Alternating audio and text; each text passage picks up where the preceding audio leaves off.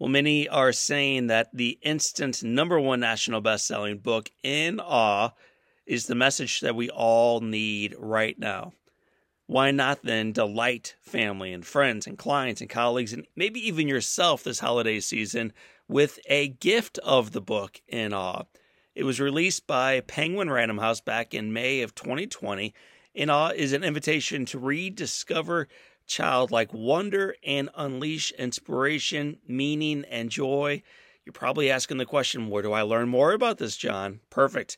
Visit johnolearyinspires.com/shop. Again, johnolearyinspires.com/shop. You'll receive, when you arrive there, notice of our biggest sale of the year. Order in quantities of 10 or 20, 30, or even 75 for an opportunity of saving up to 50%. I want you to think about how much life has changed in the last 10 years.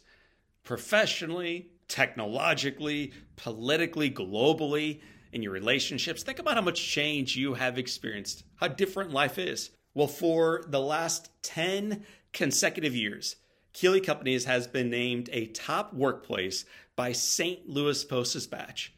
Their most important assets are their people, also known as the Keelians, and are credited as the backbone of their business. You can learn more about the Keeley Companies' dedication to their employees by visiting KeeleyCompanies.com. Welcome to the Live Inspired podcast with John O'Leary. John is the #1 national best-selling author of the book On Fire. He's a world-class inspirational speaker, and he's the host of the Live Inspired podcast. John interviews extraordinary individuals on their life story so that you can wake up from accidental living and more fully live your life story. Here's your host, John O'Leary. Well, hello, my friends, and welcome to the Live Inspired podcast with John O'Leary. I have a question for you before we enter into today's podcast and before I bring on today's guest. The question is this: what if the best thing to happen to you hasn't happened yet? I'm going to ask that again. What if the best thing in your entire life that has happened to you hasn't even happened yet? Well, our guest today believes it's not a question you should ask, but a fact you should know. Antonio Neves believes that the very best thing in your life has not yet occurred. It is around the corner. It is over the horizon. It is yet to come. It's going to be today a phenomenal conversation with an award-winning journalist. He is a success coach. He's a leadership speaker. He's a professional question asker. He's a wonderful storyteller and an even better human being. I loved my conversation with Antonio. And I believe after you dive in and listen in and tune in and then apply his teachings, you too are going to love this conversation. My friends, I'm recording this introduction after I recorded the interview with Antonio. Here's what I know. This is the kind of podcast you are going to absolutely want to open wide. No, not only your minds, that's part of it, but also your journal. There's going to be some quotables. There's going to be some tweetables. There's going to be some ideas from within this content that will inspire you. And if you apply it, it will elevate you. So get ready to rock and roll and realize that the best thing in your life to happen has not happened yet with my friend and now yours. His name is Antonio Neves. Antonio, welcome to Live Inspired with John O'Leary. Thank you so much for having me. It's a joy to be here with you. Thank you. Well, and as you and I were talking right before I hit record 3 different times before the thing hit record, sometimes the best conversation I have with my guest takes place right before the record button is even hit. And as you and I were rolling, man, I'm like, dude, we've got to stop now so I can bring in our audience to learn and borrow and sojourn along this path with us. So I just gave you a long, rambling introduction celebrating some of the things that you have accomplished in the past professionally and are accomplishing today professionally. But when you have an opportunity to introduce yourself to an audience, man, how do you like to say what you do professionally and who you are all about personally? Yeah, well, it's a great question because as you and I both know, the internet tells a story, but it doesn't tell the whole story. Google can never tell the whole story about us. That's typically where people get their information. With some gray hairs on my face and some years behind me, today I'm happy to tell people that I'm Gigi's husband, that I'm August's dad, I'm Harper's dad as well. Those are things that years ago I wouldn't necessarily have identified myself as. A really fun question I love to do in workshops and trainings sometimes is ask people, how would you introduce yourself to someone if you couldn't reference your career or reference your profession?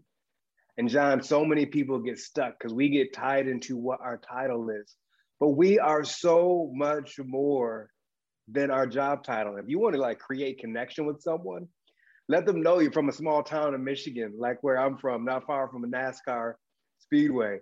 Let them know that, you know, you're the father of 5-year-old twins like I am. Tell them about your home life, et cetera. Those are the things that end up, I find, bringing deeper connection as opposed to all the stuff on the internet will tell you. That's a great place to begin. So we're going to come back to those twins. We're going to come back to being Gigi's husband and the work you're doing today. But you mentioned the raceway, you mentioned the small town of Michigan, and so much of our work, it may take place in LA, or it might have happened in New York City, but the origin story is really where it began. And so I'm going to go back to the beginning, man. Let's talk about that small town in Michigan. What was the name of it? And talk about some of the experiences that began forming you into the man that you became. Yeah, Jackson, Michigan. This is a small town that not, frankly, many people leave from. It's a blue collar town right in the center of Michigan. It's a place where back in the day, when the automotive industry was strong, you could always count on getting a good job to take care of your family and do some good things. So for me, it really instilled a really, really strong blue collar work ethic. It instilled an aspect of community. It also where a lot of my foundation was formed. I mean, growing up before I graduated from high school, I moved over 15 times in my small hometown. Between my mother and father are a total of 6 different divorces. They weren't married to one another 6 times, but 3 divorces apiece. There are times in my life when I lived briefly in shelters for battered and abused women and children. I don't share that stuff to elicit like any sympathy or folks who feel sorry for me or anything like that. But again, it goes back to what the internet tells you, but it won't tell you the whole story. So from a young age, I always knew that there had to be another way. I don't necessarily even know where that came from. Out of all my siblings and me, I'm a first generation college student who found his way to Kalamazoo, Michigan, to Western Michigan University. But something inside of me in the midst of the tumult, in the midst of challenging times, I knew there always was another way. And it's interesting. I think people who grow up like I did can do one of 2 things. They can get really shy and they can retreat and go to a corner because of me, because of the instability, the never knowing what's going to happen each day at times. It made me go out and introduce myself to people. It made me connect with people, but connect from a perspective of I'm going to get to know all about you. I'm going to let you speak as much as possible, but you're never going to get to know anything about me. I think it's probably one of the reasons why I ended up becoming a journalist and interviewing other people, because I never really wanted to be interviewed. Most people just love talking about themselves. They just love it. And so when I do recon to bring a guest on my show, I read every book they've written, and I listen to just about every podcast they've been on. And what I've noticed about you, Antonio, is so frequently, man, in the middle of an interview, you'll like start flipping it. So the interviewer will ask you questions, and by the time you're done answering, the question goes right back to the interviewer. It seems like you are this naturally inquisitive guy that is far more interested in life and in others than you are on bragging on yourself. Well, I'm just naturally curious. I'm just curious about so many different things. Like I think my mentality is one of, it's one of, tell me more about that. I mean, I'm a weirdo. Like when I'm interviewing people, when I'm coaching my clients, I hear things in my head, like there are bullet points being connected. There are pieces of puzzles that I'm able to put together. Like it's a gift that I have. If there's a superpower that I have, and I know we all have different superpowers, mine is being a professional question asker. Like if it's something that I'm good at, something that I love, that can elicit amazing responses from people, it's being able to ask great questions. And I think also the reason why I've struggled throughout my life to talk about myself, one is probably a good amount to do with my upbringing, But also, just I was a journalist for so long in New York City, where you're supposed to be impartial, right? It's not about you, it's about the guest, it's about the story. So I've done a really good job of keeping myself out of things. And so my challenge these days, what I'm trying to do is actually incorporate more of me into what I'm doing, going back to create that connective tissue between me and the reader, the listener, et cetera, which is frankly is challenging at times. You mentioned Kalamazoo and leaving home and 15 moves growing up. Obviously, a difficult upbringing, lots of change, lots of challenges. When you went on to college, did you try to bury that past? Did you try to tell your new friends and dorm mates that did you keep your past in the past? I just wouldn't volunteer information. So maybe that's another way of saying burying the past. I wasn't going to volunteer things. Like you said, I've always been the person that makes other people feel like the expert with the questions. But to your point, it was me starting a brand new chapter. I couldn't have used that language back then. It was me creating a new story for myself. It was me creating a new identity. So yeah, I didn't volunteer those things, but I will say that those things did create connective tissue between me and some of my fellow student athletes on the track and field team that I walked on at Western Michigan University and different people on campus. But yeah, during that college experience, I didn't volunteer that information. When I moved to New York City with less than $1,000 in my bank account, that wasn't information that I volunteered either. To your point, yeah, I was creating a brand new story. I looked at it as a blank slate, as a chapter. I didn't want to talk about those things. Those are the things, frankly, I didn't talk about them, John, because I was embarrassed, man. I was embarrassed about a lot of those things. I was embarrassed to have moved so much. I was embarrassed from at times being from what you call a quote unquote low income family. I was embarrassed to say my parents have been divorced multiple times. So today I'm not embarrassed whatsoever. Love my mom, love my dad. I can only imagine the things that they experienced. But back then there was some, definitely some embarrassment with some of those things. A little bit of love right there for Al and Zanny, your mother and your father. One of the experiences for me, man, is for me, and so for so many individuals that I know and love, we become a lot like the people who raised us, and we become like the people we spend the most of our time with as kids, whether they be peers, classmates, people on the teams, whatever, church, synagogue. Who was a positive influence for you? Ignoring mom and dad just for a moment. Was there a coach or a teacher or peer, someone's parent who just said, gosh, you're so gifted. Look what you could do in your life. Yeah, I can think back to sixth grade when I was going through a challenging time. I think when a kid could turn the proverbial wrong corner.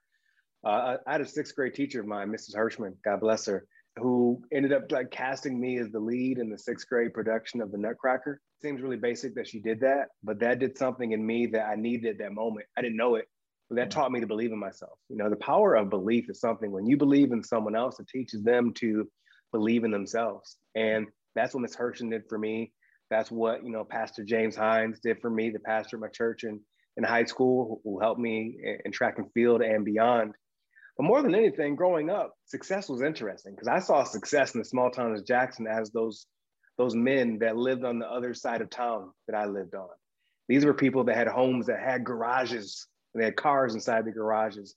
These were men that wore Dockers and white button-down shirts and blue blazers that maybe had anchors on the end of them, those gold anchors that wore the loafers with the tassels on them. The people that went on vacation, it's like they know something that I don't know, that's success over there because I don't experience any of that. So in a way, I looked at what was on the other side of the tracks, if you will, as what success was. And I learned later in life, everyone's version of success looks different because when I experienced that, I'm like, no, I'm good.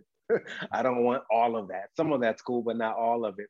But yeah, there were teachers that poured into me in college and beyond, pastors at church, etc., friends, families that always invited me over, and I was always welcome in their homes. And those people, they just showed out for me in so many amazing ways.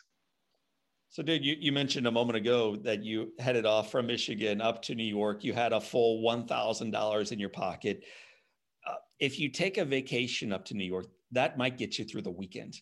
You're going up there to move, and you got $1,000, and there is not a backup plan. So what was the plan going forward? What were you going to do up in New York? I lived in New York City for over 12 years. I have friends that pay over $500 a month just to park their car in a garage. When I moved to New York City, my plan was to find a way to break into the television industry. I did something crazy. I got that quote unquote good job, John, that everybody talks about in college. Yeah, I got that good job down in South Florida as a sales representative for a major food company. And after doing that job for almost a year, I realized that just because you're good at something doesn't mean that you're supposed to be doing it. And I realized there are things that I wanted to do to spread my wings. I'd always been interested in entertainment and storytelling. An internship at Walt Disney World in college really exposed me to that world. Had a friend that I met when I studied abroad in college in Spain. He invited me up to visit New York City, visited once, and I came back.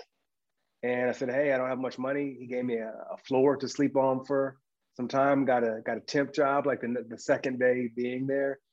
And that was my journey, just to figure out this entertainment industry thing, see if I could find a big break.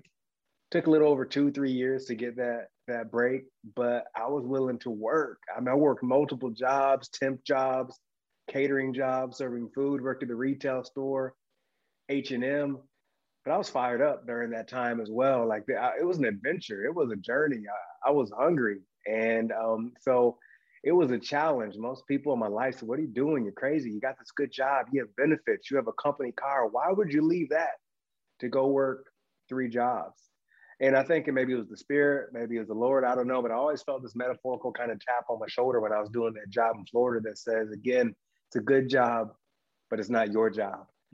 And I knew I could always get a job like that again. I didn't know if opportunities like moving to New York City, if I would ever do that again. So I decided to be a little bit cliche and bet on myself. Well, the bet paid off, my friend. The door opens wide with an organization some of us may have heard of, many of our children have watched, called Nickelodeon. Talk about even how that came to fruition. And Nickelodeon's an interesting story. I mean, again, the internet will tell you that, for over 2 years, I co-hosted a live show on the network called You Pick Live, a daily live show. What the internet won't tell you is that my first entry into Nickelodeon was as like an executive assistant to one of the senior vice presidents there at the organization. And for almost 2 years, I was an assistant learning the ins and outs of the television industry of that organization. Then an opportunity opened up to work on this television show, not be on the show. Right. But once I got that job working on the show as a production assistant, lo and behold, I found my way on camera, eventually becoming a full-fledged quote unquote cast member, co-host. I should say leading up to that, I was taking acting classes and hosting classes in New York City, definitely investing in myself and doing things. It wasn't happenstance. They just said, hey, you come over here. No, I definitely advocated for myself. We need a warm body today. Well, yeah, 100%. Because it's funny, just, on those moments when your opportunity shows up, you have to be ready in those moments. And so that led to over 2 years of live TV. Anyone that knows anything about the television biz, I wouldn't recommend necessarily starting your career in live TV. You learn a lot, you mess up a lot, but it was a heck of a journey. It was an amazing start to a 10 plus year career in TV. Well, and then summertime 2004, the best thing in your life happens. And that is only in retrospect that you're able to say that. So tell our listeners in 2004 what happened that rocked your world.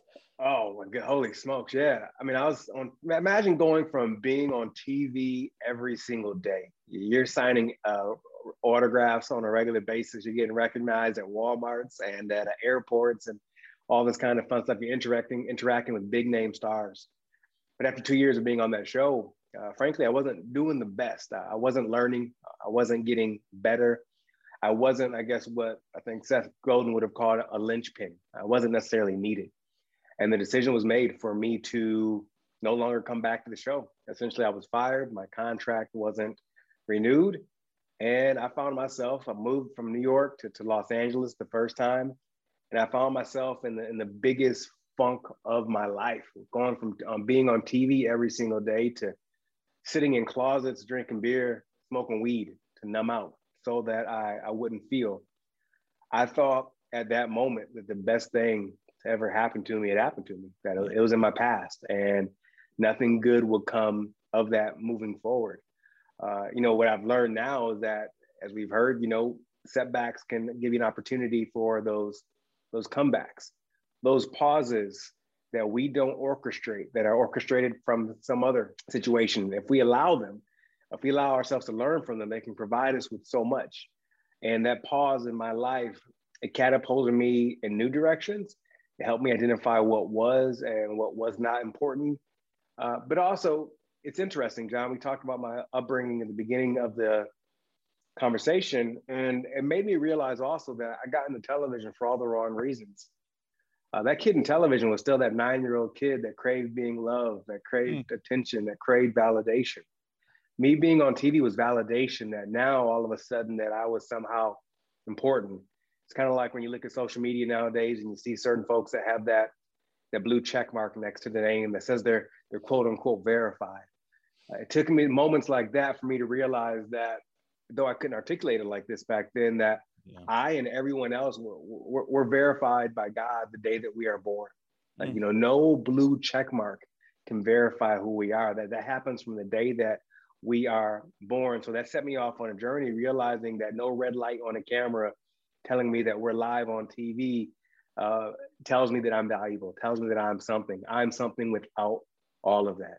Wow, dude. I mean, so that wasn't part of the story I was expecting to hear from you today. And it's such a rich part of all of our stories when we embrace it. You mentioned, John, I left New York. I was on top of the world. Now I'm in LA in a closet, smoking weed, drinking beer by myself in the bottom of the pit, falling down.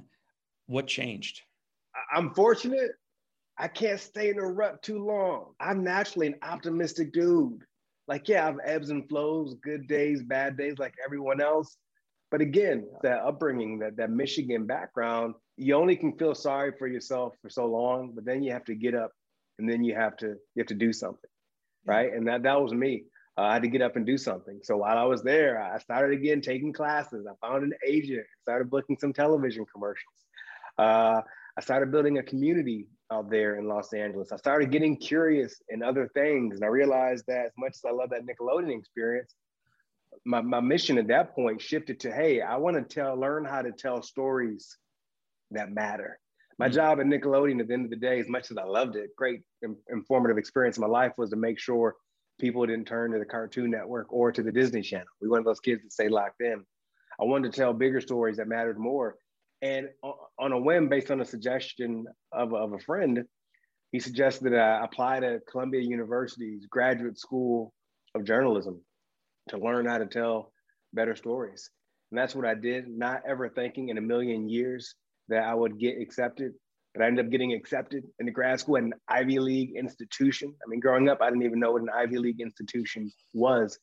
And I found myself back in New York City in the Morningside Heights area in grad school at Columbia. And that was a transformative experience in so many different ways. It was going back to school. It definitely was building up my confidence again, from being a little bit beat up, but I was being pushed in some other ways on that campus.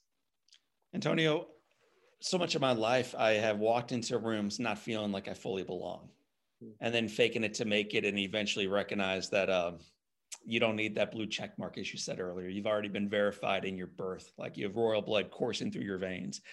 But if I'm really honest with you and our listeners, many times I don't feel that way. Like I really have to push myself to try to belong, to fit in. I'm just speaking from my gut here, but I would imagine a kid who grew up where you grew up and had the experiences you did in your childhood and failed out of New York that first time and found yourself in a closet in LA doing what you were doing, and eventually stumbles back into the Ivy League of all places, Columbia, that there were probably moments where you did not feel like you belonged. Is that accurate? And if so, how did you begin to pivot that internal language? That's more than accurate. 100%. When I got to that campus, I didn't feel like I belonged. I felt like I was way out of my league. You know, when you go around having your conversation with your new classmates, and they're asking you where you went to undergrad, you know, I say Western Michigan University, when you're hearing all these other quote unquote brand name schools being said out loud, I didn't feel valuable. I felt a little bit out of place. But the truth is, John, and I'll come back to the Ivy League thing, is I've never really felt like I belonged over the course of my life. I've always felt like the weirdo. I've always felt different. I've always felt not better, different, but I had different interests. So much of my life, you know, being a man of color, I've been the rare person of color in many, many rooms over the course of my life, in classrooms and professional settings, et cetera. So I've always felt like a little bit odd. I remember reading something quite a few years back, and I'm paraphrasing, but it's something to the extent of, when you say you don't fit in, have you considered that maybe you're not supposed to fit in? That maybe you're supposed to show up in this unique, weird, geek, nerd way that you are, and that in itself is okay. So even today, when I step into rooms and I don't necessarily feel like I fit in, I embrace that in a way. I'm okay with it, as opposed to trying to conform, because I know all about conforming, and it doesn't feel good. But back on that campus at Columbia University, I didn't feel like I fit in at all. And it only took a little bit of time for me to realize that me thinking a lot of these folks were smarter than me, were more equipped than me, that I could handle my own on that campus. I had the book smarts. I could play catch up. In many ways, I felt like I had an edge in that I had some street smarts as well that I felt like a lot of my classmates did not have.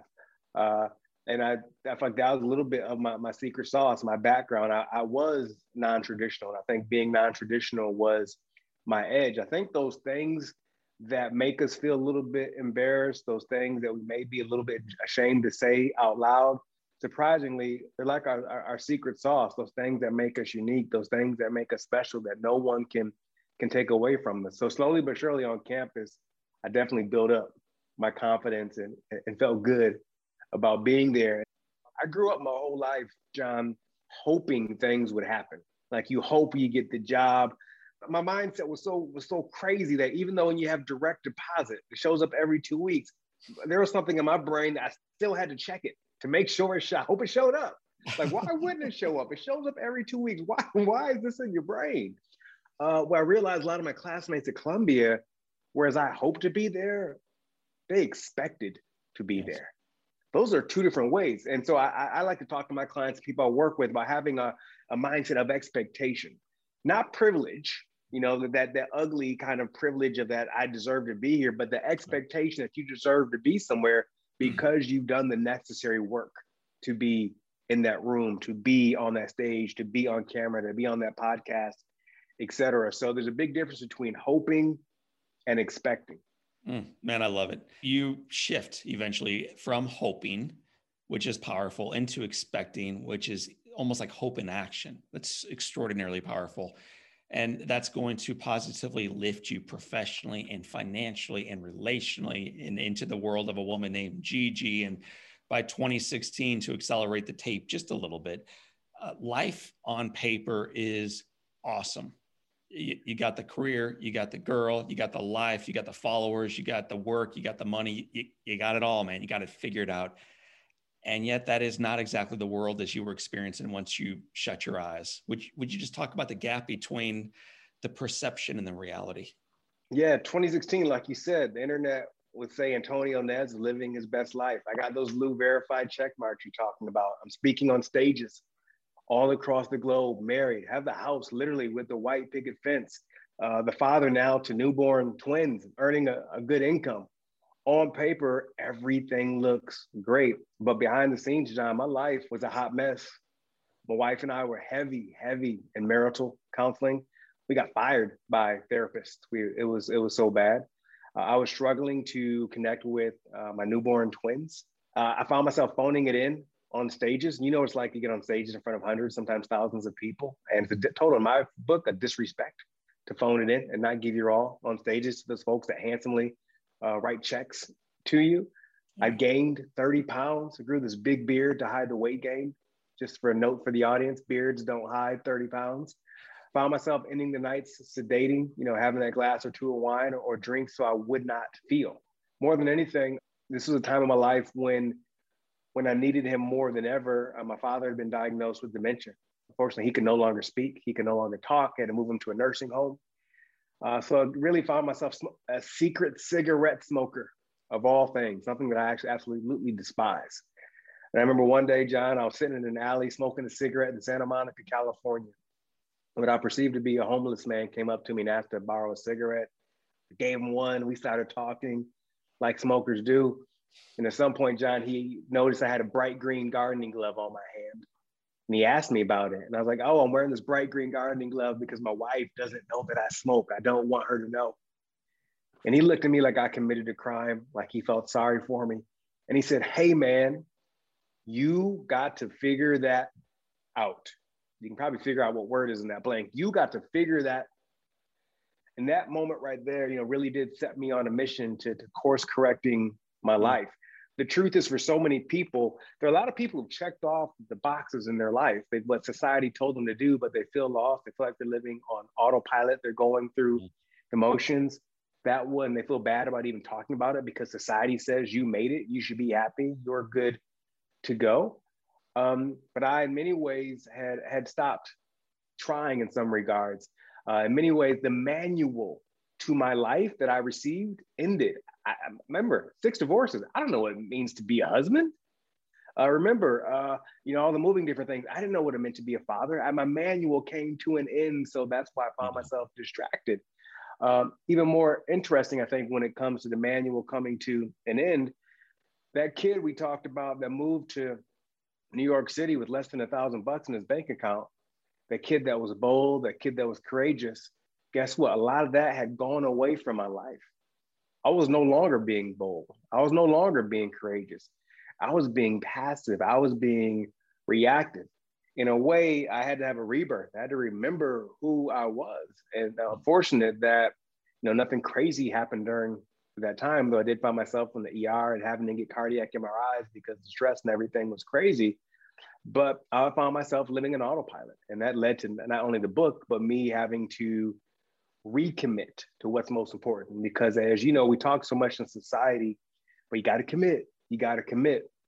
One thing people don't talk enough about, though, is you have to recommit every single day to what's most important. Recommit to being a great husband, a great wife, recommit to being a great parent, recommit to being a great member of the community, recommit to being a great professional. And I hadn't committed in a long time at that point. There's so much there, Antonio. So in your book, you wrote beautifully about that, wearing that green gardener's glove and sneaking that cigarette where nobody's going to see you. And then this gentleman that you perceive as being homeless walking over to you and you get the lecture from him. Now, figure this out, dude. Figure this out. So as you turn off autopilot, because that's what's eventually going to happen here, you stop slowly cruising to the finish line, hitting the snooze button until finally God calls you home and you start fully waking up and re-engaging, recommitting. What were some things that you began doing, or some people that started stepping into your life that helped you do exactly that? Yeah, well, first, isn't that a great reminder that angels can show up absolutely anywhere? First and foremost, I sought out support. In moments like that, what we tend to do, and I did it for quite some time, we isolate. Even prior to the pandemic, there was an epidemic, the CDC, of isolation, people isolating from others. And that's what I did. So one thing I did is, I hired a coach to work with. Guess what, people? Sometimes you have to write a check. Sometimes you have to write a check and pour into group coaching programs. I had a therapist as well that I worked with, so I had to invest in myself. I invested in the community. These group of guys that we spend time with pretty much every single week. I'm a firm believer that no one who has accomplished anything of significance did it alone. I had to remember that whatever challenges I was going through, I was not the first person to go through these things. I could go get guidance and leadership from other people. So first and foremost, I decided not to do it alone. I had to recommit to that every single day. Something else I decided to do was to take action on many of my ideas. As I mentioned, in my career, I was passive. I was a guy that, for many years was on camera and TV and speaking on stages. I love interviewing people. I love having conversations like this. Yeah, I didn't have my own vehicle for myself to do that. Out of this came the podcast that I do today that's ranked regularly all across the world and in the most random places. I can't believe it. I'm sure like you, all the countries that people listen to it. It just blows my mind that people listen to my podcast all across the world. So I took action on my ideas. I had to remind myself the same way I'm going to remind someone listening right now who needs to hear this. Google Docs, Microsoft Word, your notes app on your phone, those things were not built for your great ideas to go and die. Those applications weren't built for you to put your ideas to then go die and gather cyber dust and gather dust in our real life notebooks. So I started taking action on my ideas again.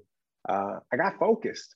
You know, I was trying to do too much. As you know, when you try to do everything, you end up accomplishing not much of anything. So those are a few things. Community was absolutely key. Taking action on my ideas, getting focused, and doing things that, you know, I think back to moving to New York when I regularly found myself in situations where I'd get an increased heart rate or butterflies in my stomach. I call this finding the edge, those things that you know you're growing, you're moving forward, you're pushing yourself. And I decided to put myself in more situations like that so I could grow and stretch myself. And I can't say it's been like totally perfect since then, but it's been an amazing journey that I wouldn't change any of those things. So you mentioned doing too many things means you do nothing well. And in the book, when you write about that, you talk about a Long Island iced tea. So we won't revisit the years of 21, 22, and 23 when some of us were sipping down those Long Island iced teas. But needless to say, if there's too many things going into a drink, it's unhealthy for your body. And if there's too many things going on in your life, it's also unhealthy for your life.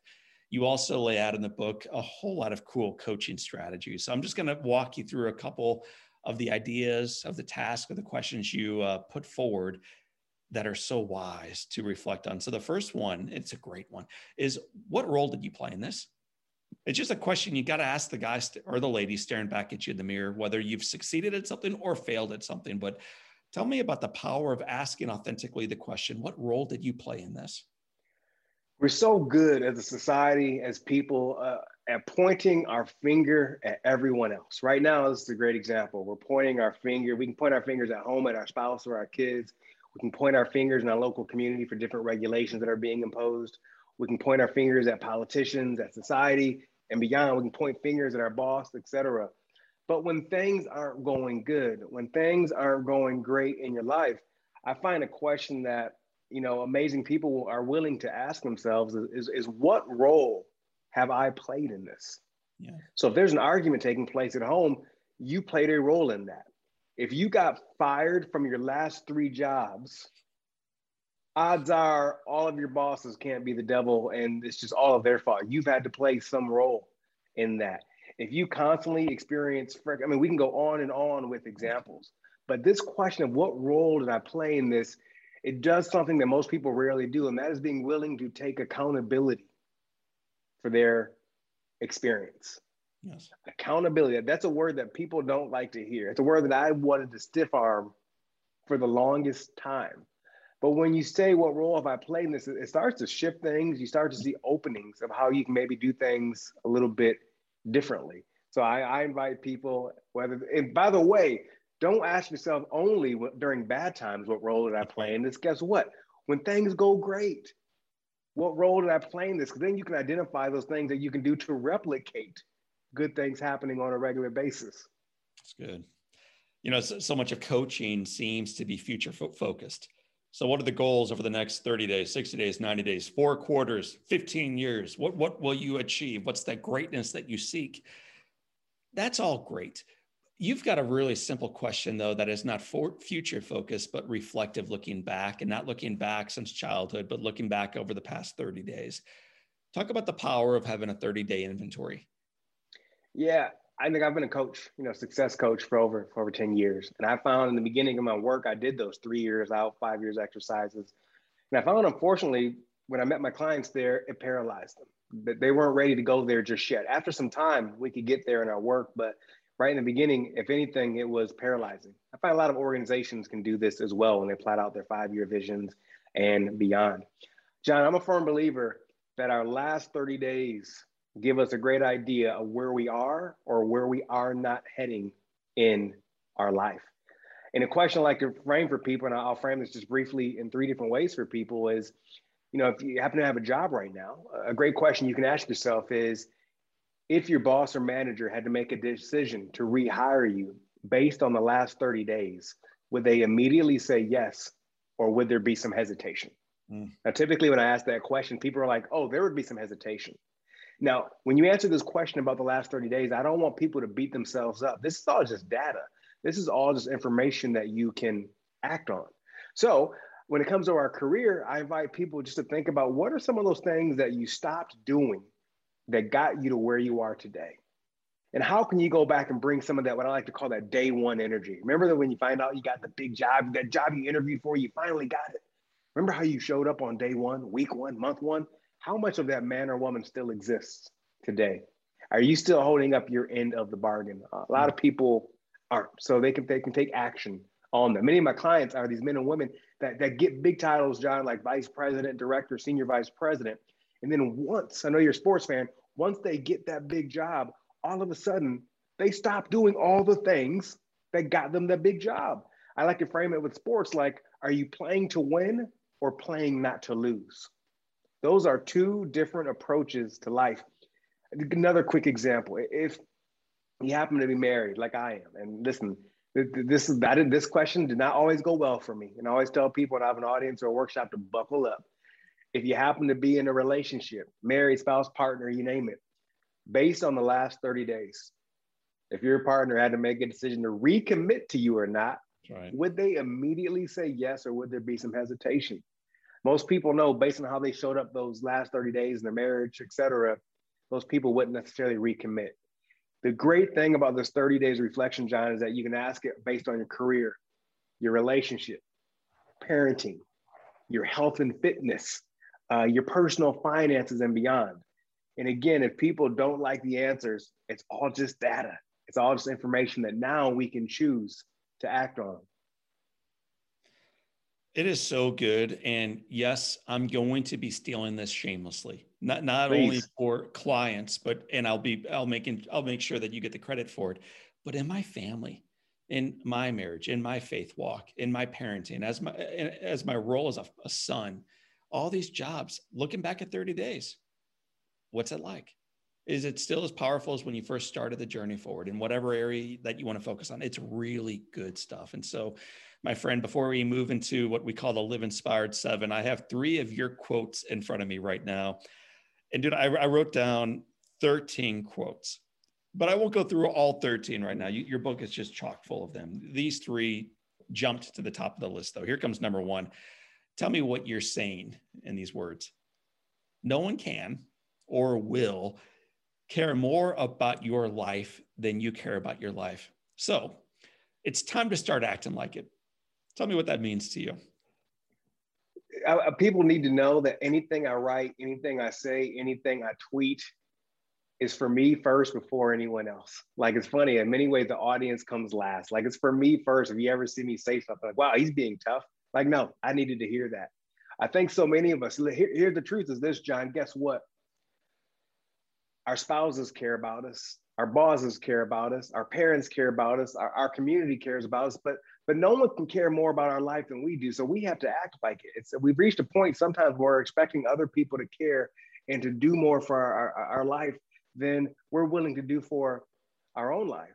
And I'm a firm believer to be the example on a regular basis. In this day and age, when we talk about so many different things being contagious, guess what else is contagious? A good attitude is contagious. A great work ethic is contagious. Giving your all is contagious as well. So I want people to stop waiting for other people to show up and do the right thing. And I want them to do the right thing. And they'll be amazed at how that rubs off in their household, in their work, in their community, in their worship and beyond. Antonio, that you mentioned the attitude being contagious, negatively or positively. And I just got to let you know, as a friend and cheerleader of your work, your attitude and your voice is so packed with joy. I love your cadence. And I love that even when you're not smiling, there is a smile in the way you sound. So just know that your attitude is contagious, and it has lit me on fire many, many, many times. Quote number 2 from Antonio Neves is this. In fact, it's not your quote, but you use it. Here it comes. You know, man, it's just water. I heard that quote up in Alaska, but I want you to tell the story of who shared it with you and what it means to you today. Here the quote is one more time. You know, man, it's just water. It's just water. I was reporting a story in Juneau, Alaska. It rains a lot in Juneau, Alaska, based on the geography. I was living in New York City at the time. One thing I noticed being around Juneau, was that as I walked down the streets, pretty much no one used an umbrella. And again, I'm a very observant person to a fault. And I said, no one here is using umbrellas. What's going on? It's like a Twilight Zone situation for folks who know what Twilight Zone is. And I went up to someone on the street and I said, excuse me, sir, I'm not from here. And he looked at me and basically said, I know. Because I had this big old umbrella and I just didn't look like everyone else. And I said, hey, I noticed that no one here is using an umbrella. Why is that? And he looked at me and he thought real hard and he had glasses on, John, that beaded up water on him from the rain. And he said, hey, man, he said, man, it's just water. It's just water. And that hit me on so many different levels in that moment. It hit me philosophically. It hit me like existentially. Any word that ended in ly, it hit me. And it just made me understand that even during challenging times, when things aren't going our way, if we approach it, if we view it the right way, it's just water. And the cool thing about water is that during those moments, those seasons of our life when we're getting hit by water, I'm in one of those seasons right now, by the way, that can build up grit. That can build up resilience. It can build up perseverance. It can build up a strong character, all these things we talk about. But here's the key I've learned when it comes to water. When we get hit with water, guess what? It's our responsibility to go find the sunshine to dry. That's the key part, right? We're going to get hit by water, but it's our responsibility now to go find the quote unquote sunshine so we can dry from that. Yeah, it's just water, man. I love it, dude. It's my new bumper sticker. It's just water. It's just water. I love it. Beautiful story. And the third and final quote is this. And darn, it's a good one. So listeners, I know we've been rocking and rolling for a while, but turn the volume up a little bit more, grab your journal a little bit closer, get ready to write these words down. If your life was a movie and the movie was halfway over, what would the lead character start doing right now to turn things around? Let me tell you, well, I love that quote. One, I can ask myself that question every single day. And you know what it helps me do, John? It helps me make decisions. If society, or if there's a paucity of anything in society right now, it's a paucity of people being unwilling to make decisions, right? I'm a firm believer that the next steps in our life will not be revealed until we make a decision about our current situation. And what I have to remind myself and remind people on a regular basis is that not making a decision is still making a decision. If you want to create momentum in your life, have compound interest type effect on things in your life, we have to make decisions. And what's great about that question, if your life was a movie, what would the lead character start doing to turn things around? One, it's a great coaching question for those coaches who are listening, because it separates the actual person from the situation. It puts them like in a third person kind of world, which is great because it's easier. It's easier to say to someone, hey, if your friend was in the exact same situation as you, what would you advise them to do? Totally. It creates freedom for them to do that. It's a great coaching question. So one, it creates that safety for them to ask, to answer. Second, they can always come up with an answer immediately. All right, they're afraid right now to hit publish on that blog post or that draft they've been thinking about for a long time. If your life was a movie, what would that lead character protagonist do? Holy smokes, we're having friction. I'm having a trying season right now in my marriage. If your life was a movie, what would the lead character in that movie do to start turning things around in that marriage? Parenting, finances, beyond. That question, when you're stuck, and so many people are stuck right now, is a lightning rod to get people to make decisions and take action. So good. And it's important not only for the movie stars among us, but also as leaders who are part of this society that seems so fractured and divisive to do your part, to just do your part. This is part of a movie that we are in. What do you want to do to make this thing better? Not only for yourself, but for all of the actors and actresses involved. So Antonio, listen, man, I have a feeling you and I are going to do at least one more podcast together before this thing is all said and done. But knowing that the end of this episode is approaching, I wanted to walk you through 7 questions that tether all of our wonderful guests as one. The very first question to my new friend, Antonio, is this. What is the best or most impactful book you've ever read? Ooh, the first one that comes to mind is the great book by The Big Leap by Gay Hendricks, which I've read multiple times. I give it to most of my clients as well. The Big Leap by Gay Hendricks. What is it about the big leap that influenced you positively? Well, one, I've had the opportunity over the years to train quite a bit with Gay Hendricks and his wife, Katie Hendricks, both amazing PhDs. But it introduced me to this concept of upper limits. And upper limits are those places we reach when we get close to achieving something, how we can reach a limit and we can bring ourselves back down. And it created like an awareness for myself. Like even like if you ever, like they say, when the most arguments happen in relationships, the day after you get back from vacation, like you had this most amazing time, you're feeling the most love ever you've ever felt for your partner, your spouse, whoever. And then all of a sudden you find a way to create a fight because you've reached an upper limit of love that you never experienced before. So let me start a fight to bring me back down, to bring myself back down to what I'm used to. So it introduced me to this concept of upper limits so I could be aware of them in my life, in my career, et cetera. So I don't allow them to stop me from, experiencing success, happiness, et cetera. What's one positive characteristic or one trait that you possessed as a little fellow growing up in Jackson, Michigan, that you wish you exhibited as brilliantly today? Wow, man, that's such a powerful question.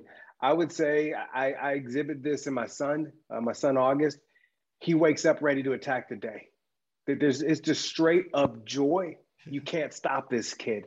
And I think a lot. I think too much. And I wish I was in more joyful attack mode. I never said those words together, but just attack the day with more joy. That is awesome. Attack the day with more joy. I'm always looking for the quotables, the tweetables. Attack the day with more joy. Be more like little August, this 5-year-old kid lit up for life. If your home caught fire and those twins are out and your wife is out and the animals are out and you have an opportunity to run back in and grab one thing, one item that really matters to you, what's the one thing you come racing back outside with? I'm going with what's coming in my brain right now. And the first thing that came in my brain is there's a picture probably the year before my mom and dad got divorced. And when all the family was together, it was me, my mom, my dad, my brother, and my sister. And it's classic early 80s. And for some reason, as you said that, I was like, I'd want to grab that. Everything else in my house is replaceable. We would be fine. But something about that image, for some reason, has popped into my brain. If you want to see the picture that he's referencing right now in this story, and I think you do, it will show you a glimpse into his life. Visit me right now at johnolearyinspires.com/podcast. If you could sit on a bench on a perfect day and have a nice long conversation with anybody living or dead, who do you want to be seated right next to? Yeah, as you were saying that, I got emotional thinking about it. It'd be my dad. As I mentioned, he's in a nursing home now. He has dementia. He can no longer speak, no longer walk, talk, none of that. And I think there was a lot of conversations that we didn't have, that I didn't allow to happen, that all the different excuses I can come up with why they didn't happen. And I miss not having those conversations with him, especially now that he's actually physically here, but I can no longer speak to him, though I do talk to him when I go to visit him, et cetera. But that's who I'd have a conversation with. And Antonio, I'm just going to remind our listeners, it's so easy to listen to someone else's story and think that we're listening to someone else's story and forgetting the fact that we're part of this movie. So for those of us wondering, wow, I hope that never happens to me. Well, the one way to ensure it doesn't happen to us is for us to take action. Yeah. So between the idea of thinking about something and doing something, that's where most of us make the mistake of pausing too long. So, my father doesn't have dementia, but he does have Parkinson's disease, and none of us are going to live here on this side of eternity forever. But in hearing you share that and the emotion with which you shared it, it makes me want to just spend even more time with my mom and dad, because you don't know what tomorrow has in store. What's 100%. The best advice that your father or your mother or one of the pastors or your bride or August or anyone else, some teacher in your life ever gave you? So more succinctly asked, what's the best advice you've ever received? Well, now I'm thinking about my dad. All I'm hearing right now is we're at a recreation basketball league when I'm in grade school, and I foul someone. And I remember hearing my dad yell at the top of his lungs in the small gymnasium, "If you're going to foul him, Tony, foul him." So basically, if you're going to foul, really foul. Use that to hit him hard. And so that may not be the best thing you want to hear, a dad tell a kid at a grade school basketball game. But basically, what my dad was saying: if you're going to do it, do it. Mm. Don't get 50%. Don't if you're going to, and that's Al Neds. If you're going to do it, do it. Don't do it 75%. There's no such thing as 99% commitment. You're all in or you're not. Antonio Neves, if speaking and writing and podcasting and coaching doesn't work out for you, perhaps a bumper sticker company is in your future, man, because you're packed with a lot of them, man. I love them. Yeah. Just two final questions before we let you run. What would you tell your 20-year-old self? If you could go back in time and go back to that little school in Michigan, what would you whisper into that sophomore in college's right ear? That's easy. Your happiness hurts no one. Tell me more about that. Your happiness hurts no one. Why does he need to be reminded of that? And why do we need to hear that today? It goes back to what we mentioned. I love how all these questions are connected. It goes back to what I mentioned, the upper limit problem in the big leap. There are moments in my life when I experienced joy, success. And as I started reaching certain thresholds, things I've never experienced before, I would do things to bring myself back down. Being in a relationship with an amazing girl in college. Holy smokes, this is amazing. She actually really cares about me. She likes me. I should end this. This is going too good. The rug is going to get pulled from underneath me. Let me end this now prematurely. Early in my career, wow, career is going great, job's going great. I'm earning more money than I've ever earned before in my life. You know what? I'm not used to this. Is this going to last? You know what? How about I pivot and change jobs right now, right when things are going really, really good, as I'm experiencing success and joy. So I think those are some examples to your success, your happiness hurts no one. Awesome. I would reach a certain level of happiness, a certain level of success. And because internally, though I couldn't articulate it at the time, I didn't feel worthy of that. Maybe at times I felt guilty of that. I would do some type of self-sabotaging behavior to bring myself back down to what I was used to, what I thought my life was supposed to be. Antonio Neves, it has been said that all great people can have their life summed up in one sentence. Here comes question number 7. How would you like your one sentence to read? The best thing to happen to you hasn't happened yet. And I say that from a perspective of so many of us think the best thing that happened to us is in the past. Talk about getting college degrees. We talk about getting married. We talk about having kids. We talk about buying homes. We can go on and on about the best thing that happened to me was this. And I'm a firm believer that if I wake up every single day and believe and work like the best thing to happen to me is ahead of me, as opposed to behind me, great things begin to happen. I show up differently in this life. I show up differently as a husband, as a parent, as a professional, as a member of the community. So the best thing that happened to you hasn't happened yet. That keeps me leaning forward. Antonio Neves, author of Stop Living on Autopilot. I want to thank you for helping us take off the autopilot controls, help us to remind ourselves again that the best thing in our life has not yet happened yet. Remind us that it's just water, man. It's just water. And you reminded us very clearly today that indeed the best is yet to come. Man, thank you for your work, your words, your passion, your joy, and your life. Thank you for having me. Thank you for how you show up. It means a lot. My friends, that is Antonio Neves. My name is John O'Leary. And today, yes, this day, today is your day. Live inspired. Well, my friends, what a joy it was to have you along for the ride as Antonio and I discussed his journey, his life, his mistakes, that darn yellow glove, the challenge from his friend on the street corner, the truth that his best days, even still, after some adversity, remain in front of him. And that same truth applies to all of us. I mentioned on the front side of the conversation, there were going to be some phenomenal tweetables, quotables, ideas that you may want to write down in your favorite Live Inspired journal. If on the chance you somehow forgot to open yours up and you've just grabbed it right now, I'm going to share with you right now a few of my favorites that Antonio shared with us. Here they come. How would you introduce yourself if you could not reference your career in that introduction? Think about that over the holiday season as you move through this Hanukkah season. into the Christmas holiday, into the New Year's and beyond, and people say, hey, what do you do? What if you could not reference your career? How would you introduce yourself? I think that's an important thing to remember. Just because you're good at something does not mean that you're supposed to be doing it. That was awesome. When moments of opportunities show up, you've got to be ready. And yeah, setbacks are opportunities for the comebacks. The pauses we don't orchestrate, if we allow, can catapult us in a brand new direction. Here comes a great one. When you say you don't fit in, have you considered maybe you're not supposed to fit in? Be non-traditional. That was my edge. I think that's all of our edges. Attack the day with more joy. Your happiness hurts no one. This is beautiful. Your happiness hurts no one. And by the way, my friends, during this season, their happiness, their success, the gifts they receive, the life they lead should hurt no one either. So your happiness should hurt no one.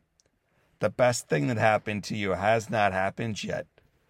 My friends, these were some of I'm looking down at my paper right now, almost 20 bullets that I took as Antonio was sharing with us. I hope that you took notes. I hope that you were inspired. I hope you're ready to elevate your life going forward. And if you enjoyed this program as much as we enjoyed bringing it to you, there's a couple ways to ensure that you get more of this going into your life going forward. Number one, subscribe. If you haven't yet subscribed to the Live Inspired podcast, do so today. It's a wonderful way to make sure twice weekly these podcasts show up in your life. So subscribe. You can rate and review. It's a cool way to not only leave your mark, but also to make sure that others hear about the Live Inspired podcast. And if you enjoyed this specific one, you may want to check out two of my other favorite ones in the same vein. One of them is with Shawn Achor. Shawn Achor is a teacher and a researcher around gratitude, around expecting. He's a phenomenal guy, great interview. Check it out, Shawn Achor. And the other one, this one may surprise you if you haven't been around the Live Inspired studios for a while. John Tesh. Yeah, that guy from back then. That's right. John Tesh from the entertainment industry shared a remarkable story of pursuing doggedly success, only to recognize what real success ultimately meant. It's a beautiful story. So consider checking out John Tesh or Shawn Achor or any of the hundreds of other guests that we brought onto the Live Inspired podcast. My friends, I want to thank you for being part of our community. I want to thank you for not only helping share this message for others, but living it in your own life. I want to wish you a wonderful holiday season. And as we move deeper into the Christmas season, a very Merry Christmas. For this time, and until next time, my name is John O'Leary, and today is your day, my friends. Live inspired.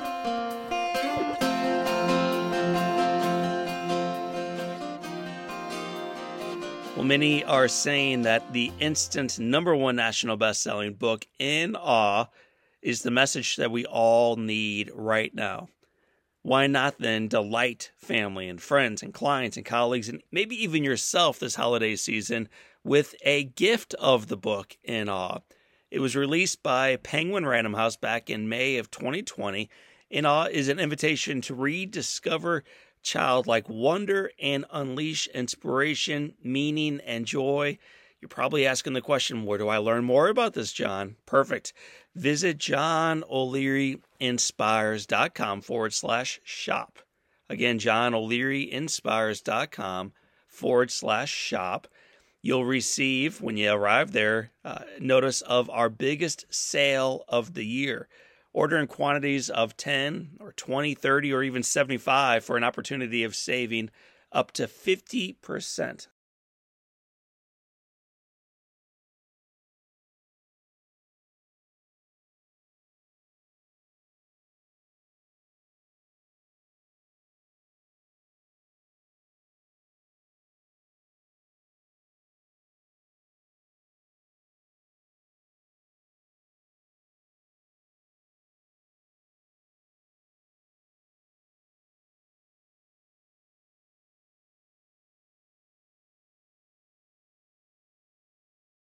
My hometown of St. Louis is an awesome baseball town. For those of you who know my story, you know that story. You know the impact of the St. Louis Cardinals and Jack Buck and baseball on my life. You also know it's a phenomenal hockey town. And for those who have read the book On Fire or know the impact of the St. Louis Blues, not only in this community, but also on a little boy named John O'Leary, you know that it's a hockey town as well. What you may not know is the town keeps expanding. We are now, drumroll please, a soccer town as well. That's right. We've been a soccer town for a while, but now it's official with MLS moving to St. Louis. And our friends at Keeley Companies are proud construction partners in building the new stadium downtown St. Louis, focusing on applying their extensive building experience, their commitment to developing, and then implementing a successful workforce development with diversity and inclusion.